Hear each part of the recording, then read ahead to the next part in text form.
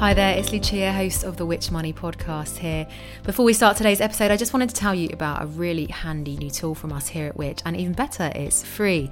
It's called My Money Health Check. All you need to do is answer a few quick questions about your finances, and then we'll do the rest, pointing you towards our brilliant Which advice that we think you'll find really useful. Once again, that's My Money Health Checks. If you want help with cutting your bills or making your money go further, it's the place for you. Just head to which.co.uk/My Money Health Check.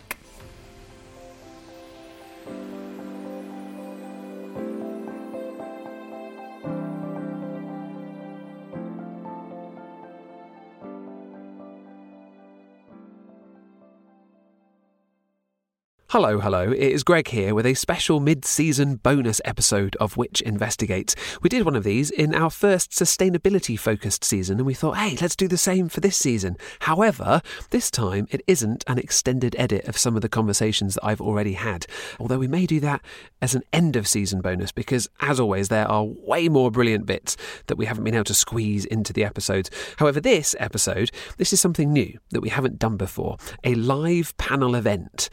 A huge thank you to those of you who joined us live on the Which Facebook page for the event, and to those of you who sent in questions in advance too.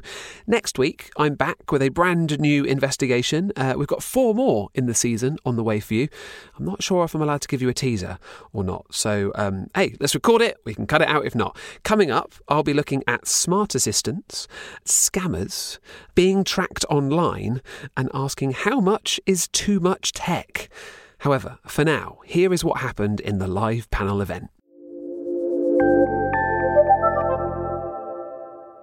Hello, everyone, and welcome to our first ever live episode of the Which Investigates podcast. I am Greg Foote. I'm a science journalist and the producer and host of the show, Which is the UK's consumer champion. We work to make life simpler, fairer and safer for everyone.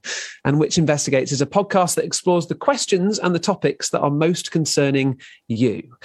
Our first season focused on claims of sustainability, asking whether going plastic-free or getting an electric car or switching to a plant-based diet really would have genuine eco-effects, or whether the pledges and the claims that companies and products are making are simply greenwashing.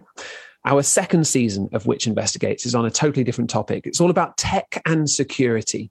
We're already halfway through our investigations, with past episodes asking how hackable is your home? Can someone remotely take control of your car while you're driving it? How safe is your digital money? And are you being misled by fake reviews? Today, I'm joined by some of the experts from those episodes, and I'm going to be putting your tech and security related questions directly to them.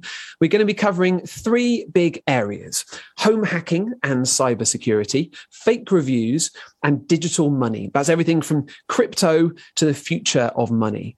Big thanks to anyone who has sent me in questions already. I've got loads through Twitter and through Instagram. You can find me there at Greg Foote, and which is at Which UK. Loads of questions also sent in through Which Conversation, which is our online community where you can discuss and share consumer issues that matter to you.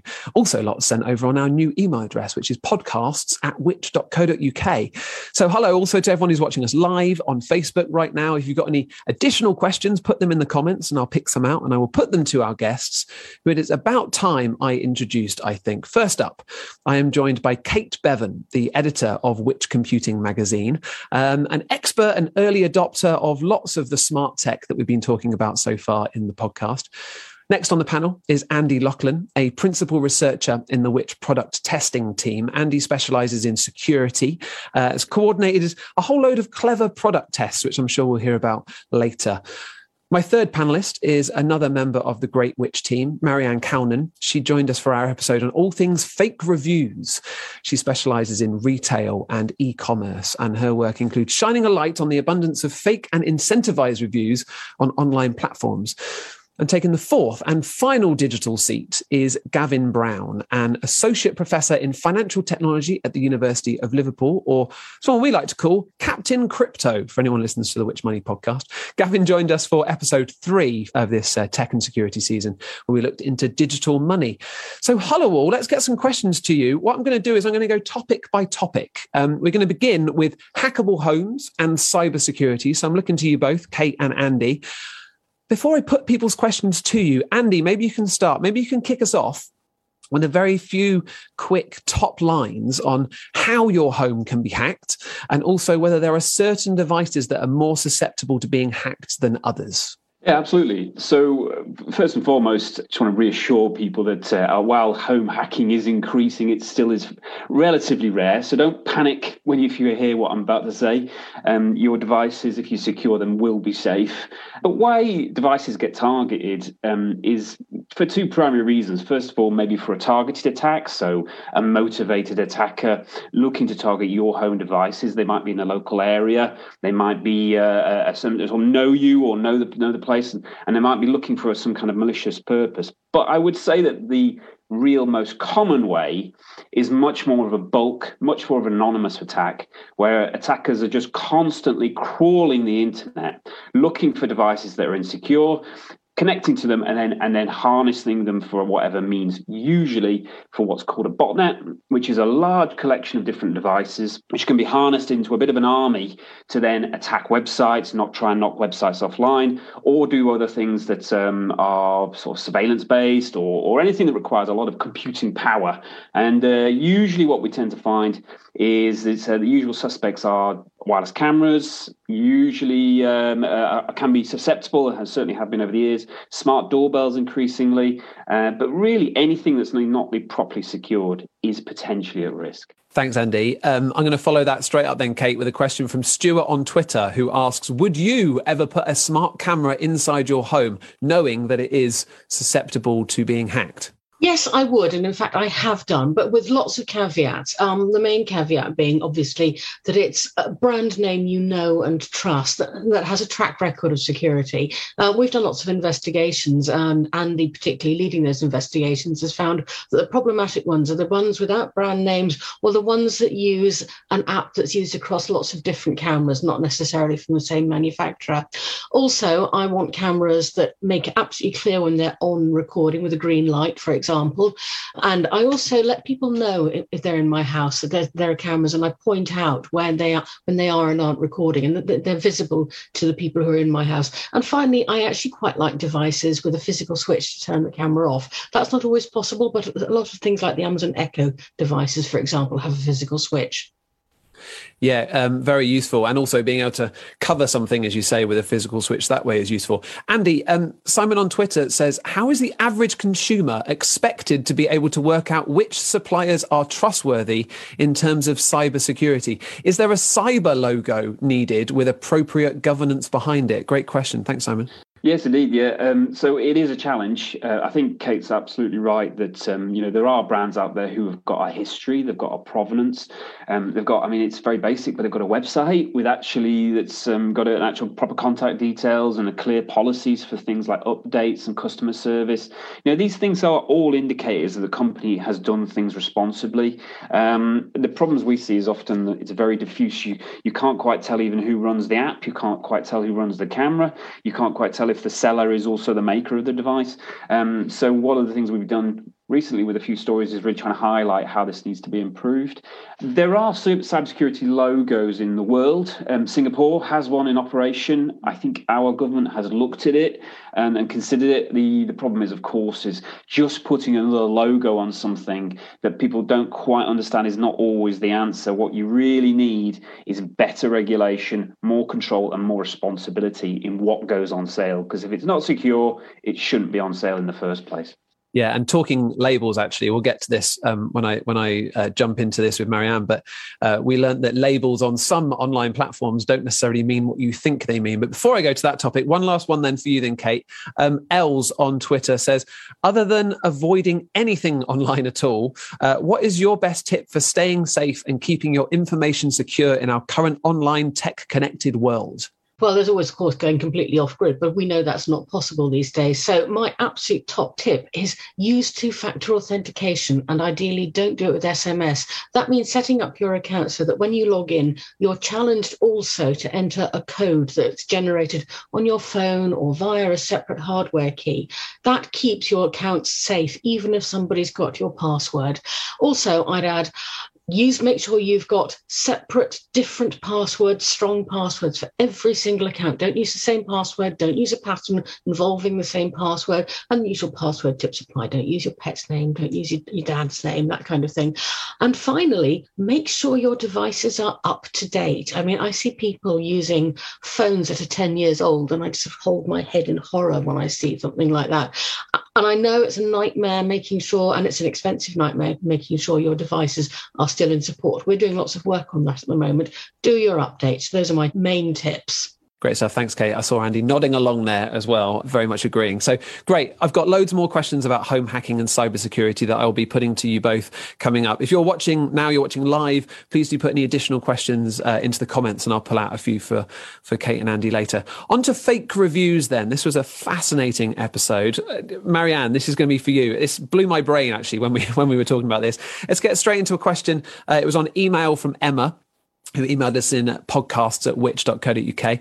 And Emma asks, what are the main things to look out for when it comes to trying to spot fake reviews? I'm especially worried with Black Friday coming up next week. Yeah, good one. Yeah, that's a really, really great question and something that quite a lot of people are understandably concerned with. So one of the main things you can do is look at as much of the feedback for an item as possible. So look for the negative feedback and try and filter that out and get a good idea of the pros and cons of an item, especially if you're looking to spend quite a lot of money on something. So really, a healthy dose of skepticism is your best protection against fake reviews. And as I say, if you come across an item that's got purely 5-star reviews, it is worth your time to have a look at the pros and cons that people have highlighted within their reviews. And if an item has got 5 stars absolutely across the board, it's really important to question how likely it is that every single person that's purchased the product had absolutely no faults with it whatsoever. It's also important to look out for some of the telltale signs of fake reviews. So while honest feedback tends to include specific information about the reviewer's experience with the product, a common request that we found for those that choose illegitimate means to get 5 stars is asking for lots of pictures and videos to accompany those words. So if there's something you've got your eye on for Black Friday, it's really important to read the feedback of the product you're looking at ahead of time, look at those pros and cons of what you're looking to spend your money on before you part ways with any cash. I was amazed during the episode when I was talking to you for it to hear that a 5-star review can set you back all of 65 pence for a 5-star review if you buy them in a block. I was like, what? And that it's not just individuals doing it. There are whole businesses kind of structured around this. Here's a question though. Which products are most likely to appear with a fake review? Can you kind of put them into themes in that way? The short answer is no, unfortunately, but Which has done an array of investigations into fake and incentivized reviews, and many of these feature tech items, so Bluetooth speakers, wireless earphones, dash cams, smart watches, that sort of thing. And we found multiple examples that had signs of fake and incentivized review practice. But fake reviews can be used to drum up positive feedback on any type of item, really. So we've also found that the practice has been used for false eyelashes, bath mats, fairy lights, face masks. So there's not really a particular type of item or category of item that you'll find fake reviews or you may find fake reviews on, unfortunately. So it's vital to take care when you're buying anything online, particularly, as Kate mentioned, from unknown brands. So you may well come across a company on an online marketplace like Amazon or eBay, for instance, that you don't recognize. And they could well be an honest startup or smaller business that's trying to do things legitimately and have a good product with good customer service, etc. But there are others that attempt to take shortcuts to jump to the top of listings. So again, it's about doing your homework, checking online to see if a company you come across has a legitimate looking website, for example, as well as clear contact details should you need to get in touch with them if anything goes wrong or you're not happy with anything. But unfortunately, we found that fake and incentivized reviews are present on lots of different types of items. And just to clarify that one as well, fake is when someone else essentially writes it. Incentivized, from what I learned, was when even if someone writes a negative review, the owner may get in touch with them and say, hey, would you be up for maybe having a refund and increasing the number of stars or that sort of thing, or paying a legitimate purchase to do an incentivized review. Just to jump on what you said there, Marianne, I'm going to put this to Kate actually, on the position in the listings. Kate, can you talk to me about the algorithm? Someone asked how the algorithm actually works on these sites. Well, that's a really good question, because actually we don't know. This is one of the problems with algorithms. They are what's called a black box. Information goes in and something comes out. We don't know how that's processed. I mean, broadly, they are looking at number of reviews, popularity, number of engagements with it, how long you look on something. And if you're signed in to eBay or Amazon, then you have recommendation algorithms as well, based on your past purchases and stuff you've clicked on. But this is one of the problems with algorithms. They are proprietary information, and they're not open to scrutiny. Yes, indeed. The mystical algorithms. Thank you, Kate. And thank you, Marianne. If you've got more questions for Marianne, again, please put them in the comments. I'm sure there are lots about fake reviews, incentivized reviews. Fascinating topic. Let's move on, though, to Gavin, who's been politely sat there waiting for us.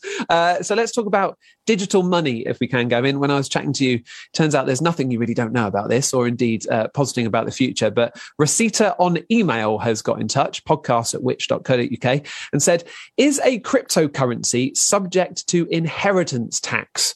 Which is interesting because you explained to me how crypto isn't protected in the same way as the money that we have in a traditional bank. So in other ways, what is it subject and not subject to these various forms of tax? Yeah, thanks very much for the question there, Greg, and also to the viewer as well, sending the question in.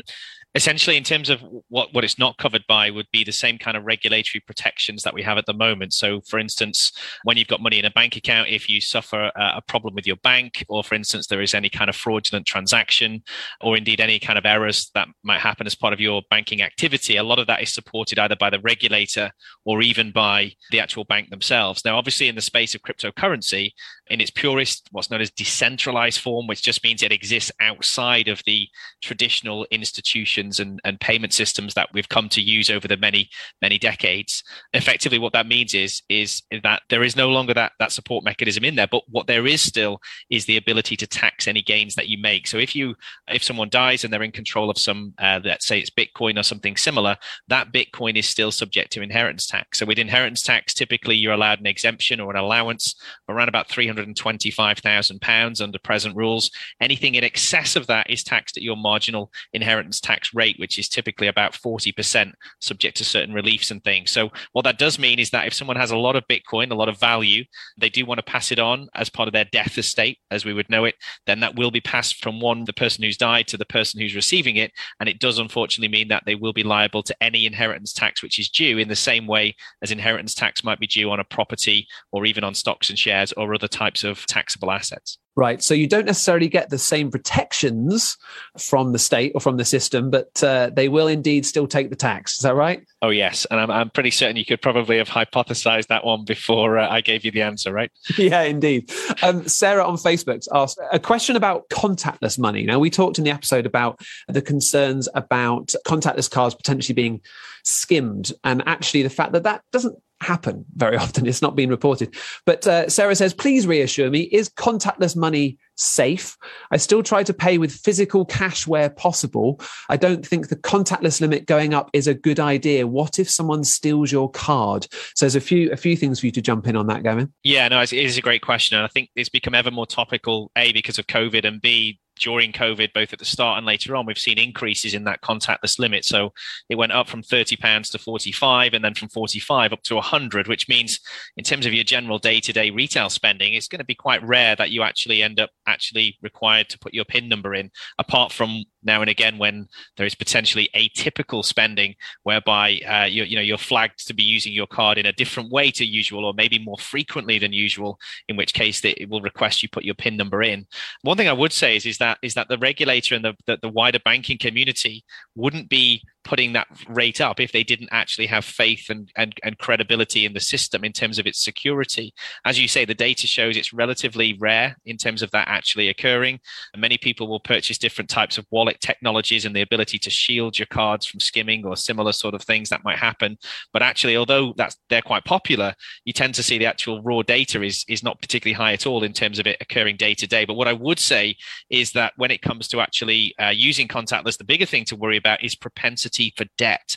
People are much happier and able and willing to move into debt when they're not being forced to actually put a PIN number in, but instead can pay very easily and therefore are more willing and able to accumulate debt, which is maybe not such a good thing. That is such a good point. Yes, because you just tap and go. It's just so free and easy to do that. Whereas counting out fives, ones, tens, whatever it is, very, very different to just the ability to do that. Yeah, of course, it's that much money. Away we go.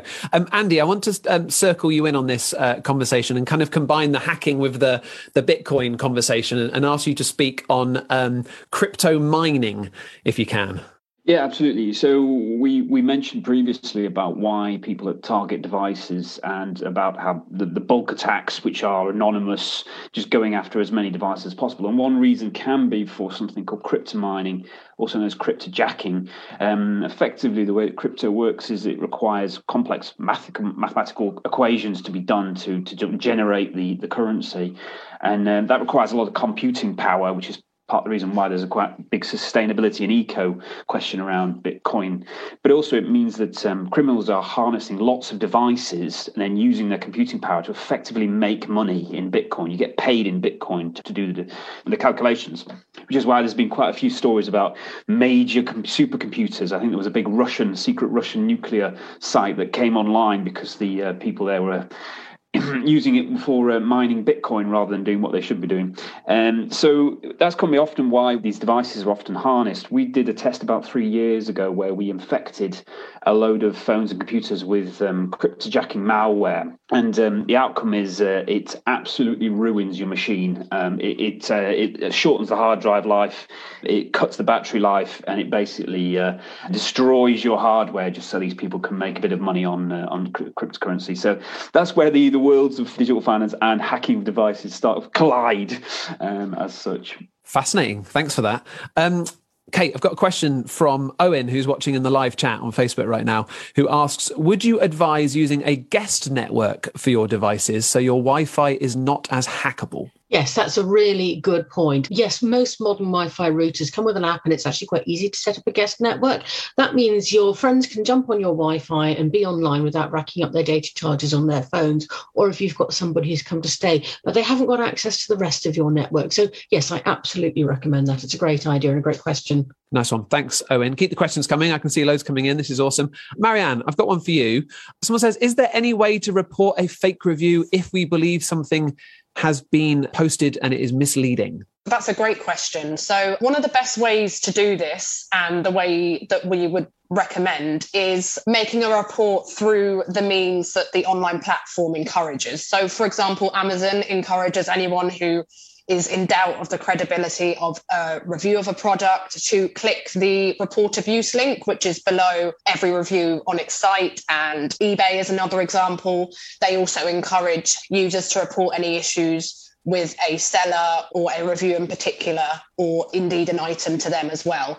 And another thing that you can do to share any fake or incentivized reviews that you think you've come across is by sharing them with us. So while Which can't delve into every single example that we find of this kind of practice, any examples that we do have help us kind of build a picture of the wider problem and can form part of future research to encourage positive change and collaboration from online platforms. But the issue is that there's just so many examples, unfortunately, of this happening. Follow-up question as well from Alex on email. Are you eligible for a refund if you purchase something and later find the product has fake reviews? Usually, yes, but from my understanding, it comes down to the discretion of the platform. So, for example, if you speak to Amazon about an issue that you're having, the likelihood is that you will be reimbursed for that in some sort of manner, whether it's part of the cost or the entire cost. Gotcha. All right, thanks. Now, Andy, you mentioned the environmental costs of Bitcoin mining. And I think this is something that would be fun to explore, Gavin, with you first. So in the first season of Which Investigates, we looked at lots of sustainability questions. As I mentioned in my introduction, how, the impact of going plant-based or getting an electric car, and how, it's not as black and white. You've got to explore the detail in the grey areas to work out where kind of everything fits on the greenwashing to genuine eco effect spectrum. And the last episode, in partnership with the Which Money podcast team, we looked at the environmental impact of your money and how that actually can dwarf everything. So maybe just say a few lines to that, Gavin, but then the question really is about the environmental impact if we shift to more of a world of digital money away from cash. Okay, thanks very much. Yeah, it's a superb question and a big question. One of the problems we've got at the moment is that the new form of money, or at least contender for the new form of money, is that of cryptocurrencies, which are an extreme version of digital money in the sense that they're not controlled by banks or institutions.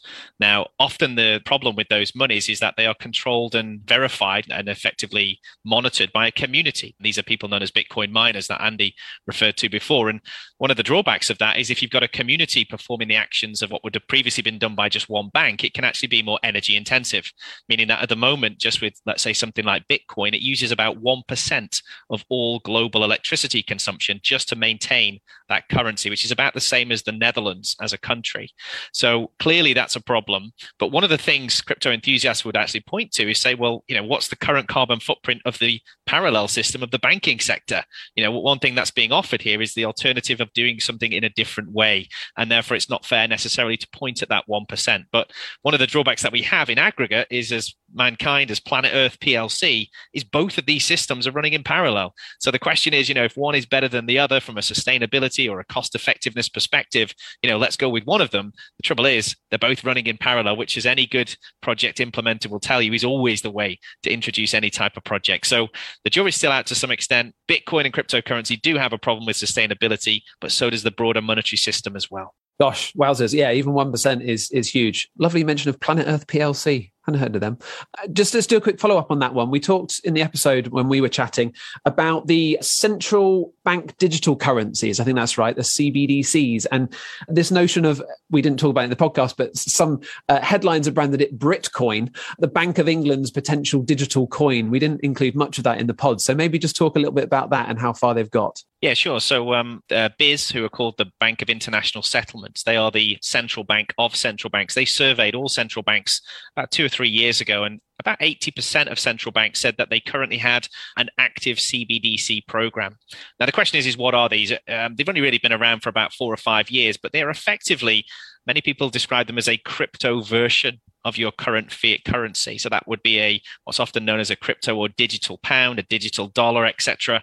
And what we're really looking at there is the Bank of England and other similar nation states actually taking some of the positives from technology such as Bitcoin, making it available in a new form of currency, but still maintaining the pound and the yen and the euro, etc., but doing so in a way that the state is more comfortable. So in other words, lots of the anonymity which comes with cryptocurrency won't necessarily be afforded to citizens in the case of a new form of digital currency that their central bank might issue. Now, a few of the reasons why this is beneficial, the first one is access to finance. So this is the kind of thing that might automatically be granted to a citizen. So for instance, here in the UK, you might get your national insurance number on your 16th birthday. You might also get a digital wallet with the Bank of England to enable you to host and move this new form of currency should it come along. Yeah, I mean, I remember when we were talking about this, it doesn't feel like it just feels like it's a different version of the same thing. And I'm going to ask Kate for your opinion on this, because I know that you have opinions on this one. I have opinions. I mean, the economic stuff is slightly above my pay grade. But one thing that the proponents of this talk up a lot is sort of, access to finance for the unbanked. It doesn't solve the problem of digital exclusion, which I think is something we need to focus on. It's, it's edge cases, it's marginal cases, but there are people out there whose only way of interacting with an awful lot of society and civic society is through an ancient phone. They don't have access to bank accounts, online bank accounts, and are horribly disadvantaged that way. So I have, as a tech person, that's very much my issue with it. And on top of that, there's been talking about how these sort of central digital currencies, as it were, could be used to, for example, define how it's spent, which to me feels like sort of, a way of sort of going down to the micro level of monetarism, controlling the money supply for particular sectors. And again, I have issues with that, but that's a whole other and really interesting conversation. But then I'm crypto skeptic anyway. Well, we also talked, Gavin, about the potential that a big tech company like Facebook could start its own. They have obviously talked about Libra in the past.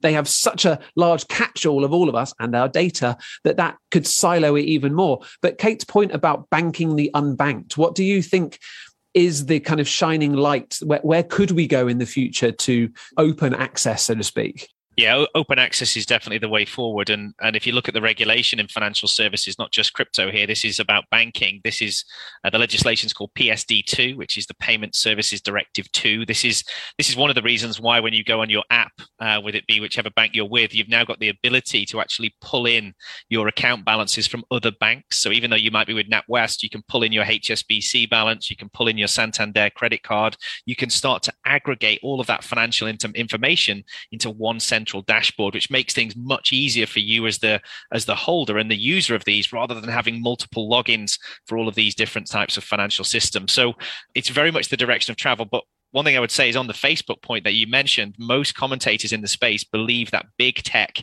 is coming for financial services. So over the next generation plus, get ready for your pension with Google, your mortgage with Facebook, get very comfortable with the idea that this next generation coming through is not so brand loyal when it comes to bank affinity and bank branding. And in fact, is going to be much easier and much more capable to not only pivot towards your big tech companies like your Googles and your Facebooks and your Microsoft, but we're also likely to see the fusion of the social media world and the world of finance coming together as well, so that everything is integrated into one central platform. And just before I finish, I will mention the word meta, which is kind of the general direction and the nirvana of where things might end up one day. But, maybe other panelists have got something to say on that. Yes, I was going to say, here comes not only MetaCoin, it's MetaCare, it's MetaPension, it's right. Anyway, Andy, got a question for you. I'm going to just sidestep from this world for a second. Simon in the Facebook live chat says, "Are smart alarms safe? Hive, Ring, etc." So we're back to hacking and smart tech homes.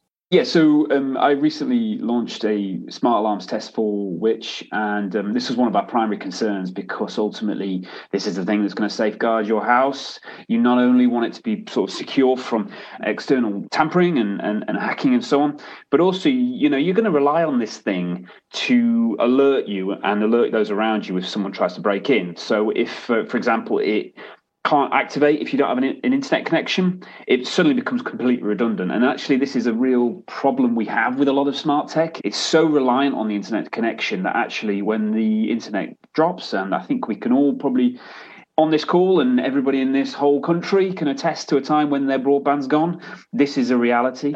So we do test for how resilient they are and how much they keep going to a certain extent as a functional alarm without an internet connection. And thankfully, a lot of them do. They have a fail-safe state. Usually what will happen is the alarm will still function, but you won't get any notifications until you return the internet connection. So there's a bit of drop-off, but it will still functionally alert people around them with a nice loud alarm that someone's trying to break in. Interesting. Thanks, Andy. Marianne, I want to put a question to you from James on email. What are companies like Facebook and Amazon doing about the problem of fake reviews? And it's interesting to mention Facebook there, because we also talked about Facebook, didn't we, for the episode, and how that is also, it's not just Amazon, but it's Facebook and various other online platforms that are succumbing to these fake and incentivized reviews. What are they doing about it? Yeah, that's absolutely right. So with Amazon, for example, they've told us that they have a specific policy that's designed to help prevent any kind of buyer incentivization and to stop sellers or brands from becoming best sellers on its site by illegitimate means. This is called its anti-manipulation policy, and it also states that any attempts to manipulate reviews, whether that's directly or indirectly, and contributing to false or misleading or even inauthentic content is strictly prohibited. So it also says that it determines whether a seller or brand has attempted to, if it notices that a seller or brand has attempted to manipulate reviews or it has any suspicions that they have, it will immediately suspend or terminate their Amazon privileges. So that can be delisting their items or removing reviews or removing them as a seller entirely. Facebook, as you said, has also encountered issues like this. So Facebook has told us that it has dedicated extensive time and resources to tackling the issues of fake and incentivized feedback, and it's promised to continue doing that. It's also told us that fraudulent and deceptive activity isn't allowed on any of its platforms. But these comments are one of the driving forces behind Which's new campaign, Just Not Buying It, which demands that new strong laws are introduced by the government to force these tech giants to protect people online, as we feel that they're simply not doing enough to protect us from online scams or dangerous products or indeed fake reviews. I'm really glad you mentioned that. Thank you. Yeah, if you want to check out the Just Not Buying It campaign, we're using hashtag Just Not Buying It on social media. There's a petition that you might be interested in signing. If so, go to campaigns.which.co.uk for that, campaigns.which.co.uk.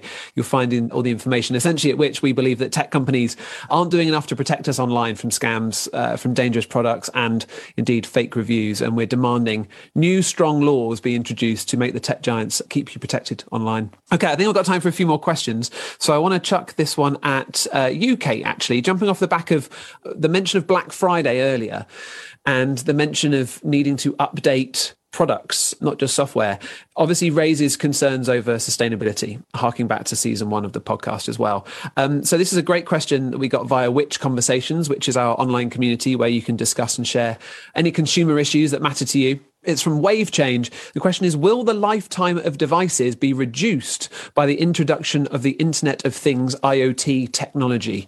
Good or bad for sustainability? Well, the answer is we don't really know, because most of these devices don't have any indication about how long their life cycle is, their support life cycle is. I mean, it's one of the things we've been calling for in our work, is for clear, upfront information at point of sale about just how long a device you're buying is going to get support for. And by support, I don't mean, customer support. I mean, how long will it get updates? How long will it get patches for security vulnerabilities? Will you get updates to the operating system it's working on? We've had some success in this area. Mobile phones are getting better, but it's really hard to say. And so this is why it's even more important to make sure that the rest of your network and the rest of your security practices are as secure as they can be, just to cover for the fact that actually some of these devices, we just don't know. Thanks, Kate. So it goes back to make sure everything's updated, strong passwords, 2-factor authentication. Always struggle to say that one. And yeah, making sure everything's up to date. This is an amazing question from Adam, who's watching live right now. And forgive me, I'm just going to read it. How should we go about extending digital inclusion whilst minimizing the risks of exposure to data, identity or financial risk and protecting vulnerable people? So this expands on what we were saying earlier about needing to bank the unbanked, but takes it wider. What does that inclusive world look like in terms of ownership and protections? It strikes me, says Adam, that a lot of this IoT stuff is potentially great for accessibility, for instance, but incurs even greater exposure to these sorts of often very complex risks. Who would like to comment on that first? First to show their hand gets the floor. I don't mind taking that one if go for Andy. All right. Yeah, I think this is the real balance that we have to strike with IoT, because actually there are huge benefits, particularly for people with access issues, people who struggle with traditional interfaces. People actually having a voice command is really good. It means you don't have to sort of schlep around the house turning things on and off. You can set routines. It's also really good for people who are looking for some kind of remote support as well, in a responsible way. But of course, the flip side of that is there is inevitably some kind of data sharing agreement. There is inevitably some kind of trade-off you get into, particularly with low-cost devices. And I think that's where we balance things off. And we can get into the whys and the wherefores about the ethics of this and that and the other. For me personally, and I think partially for Which as well, is what we really want is people to be in control. So to know what they're getting into at the point of purchase, to know what they're getting into when things change, and to be able to make an informed choice which matters for them. Because people have different views about what sharing they want to give. Some people are quite happy to give away a lot of data if they get a good device, and that's okay. Some people really aren't. But at the moment, nobody can make an informed choice, because very rarely, even with GDPR, clear what's going on. I'll give you an example very quickly. We've just looked at a very big platform, and I've had two lawyers, very senior lawyers, looking at the privacy policy, and we're still not quite sure, 100%, not saying it's non-compliant, but still not 100% sure of what you're getting into. That situation is not useful to anybody, not least the consumer in the middle. Thanks, Andy. Kate, you've talked about this to me, including on the Smart Assistants episode. That's our next episode that's coming up, which is are the likes of Alexa and Google and Siri always recording in addition to listening, and what the implications. But on that question specifically, please, Kate, I know you've got something to say. Yeah, I mean, I had put my back out a couple of years ago, and I suddenly realised just how incredibly useful some of these devices are. Being able to answer the door using my phone, not having to stagger to the front door and get there long after the person's given up and gone away. With older people, being able to drop in on them via devices to check that they're okay.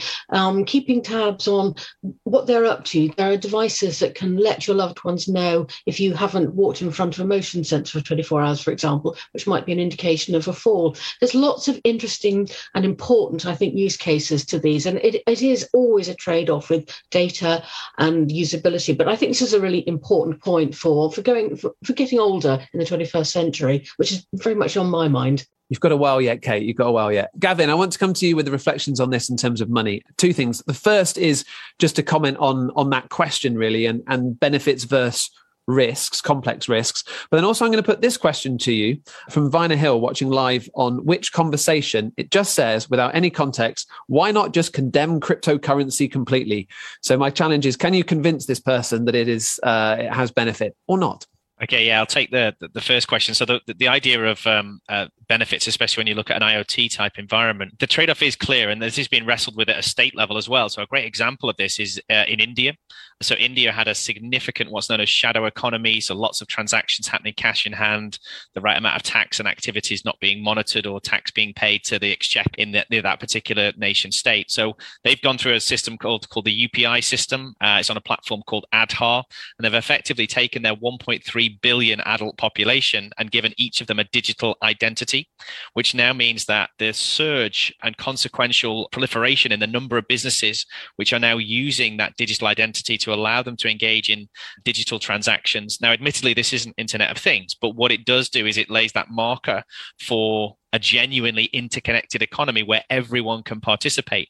Now, that's the kind of upside, value creation, minimizing tax gap from a nation state perspective. So, people pay the right amount of tax on what they actually do. The downside, though, is just exactly what you're giving away. So that example I just gave there, it's not just about digital identity. They're capturing other things on age, demographics, sexual preferences, religion.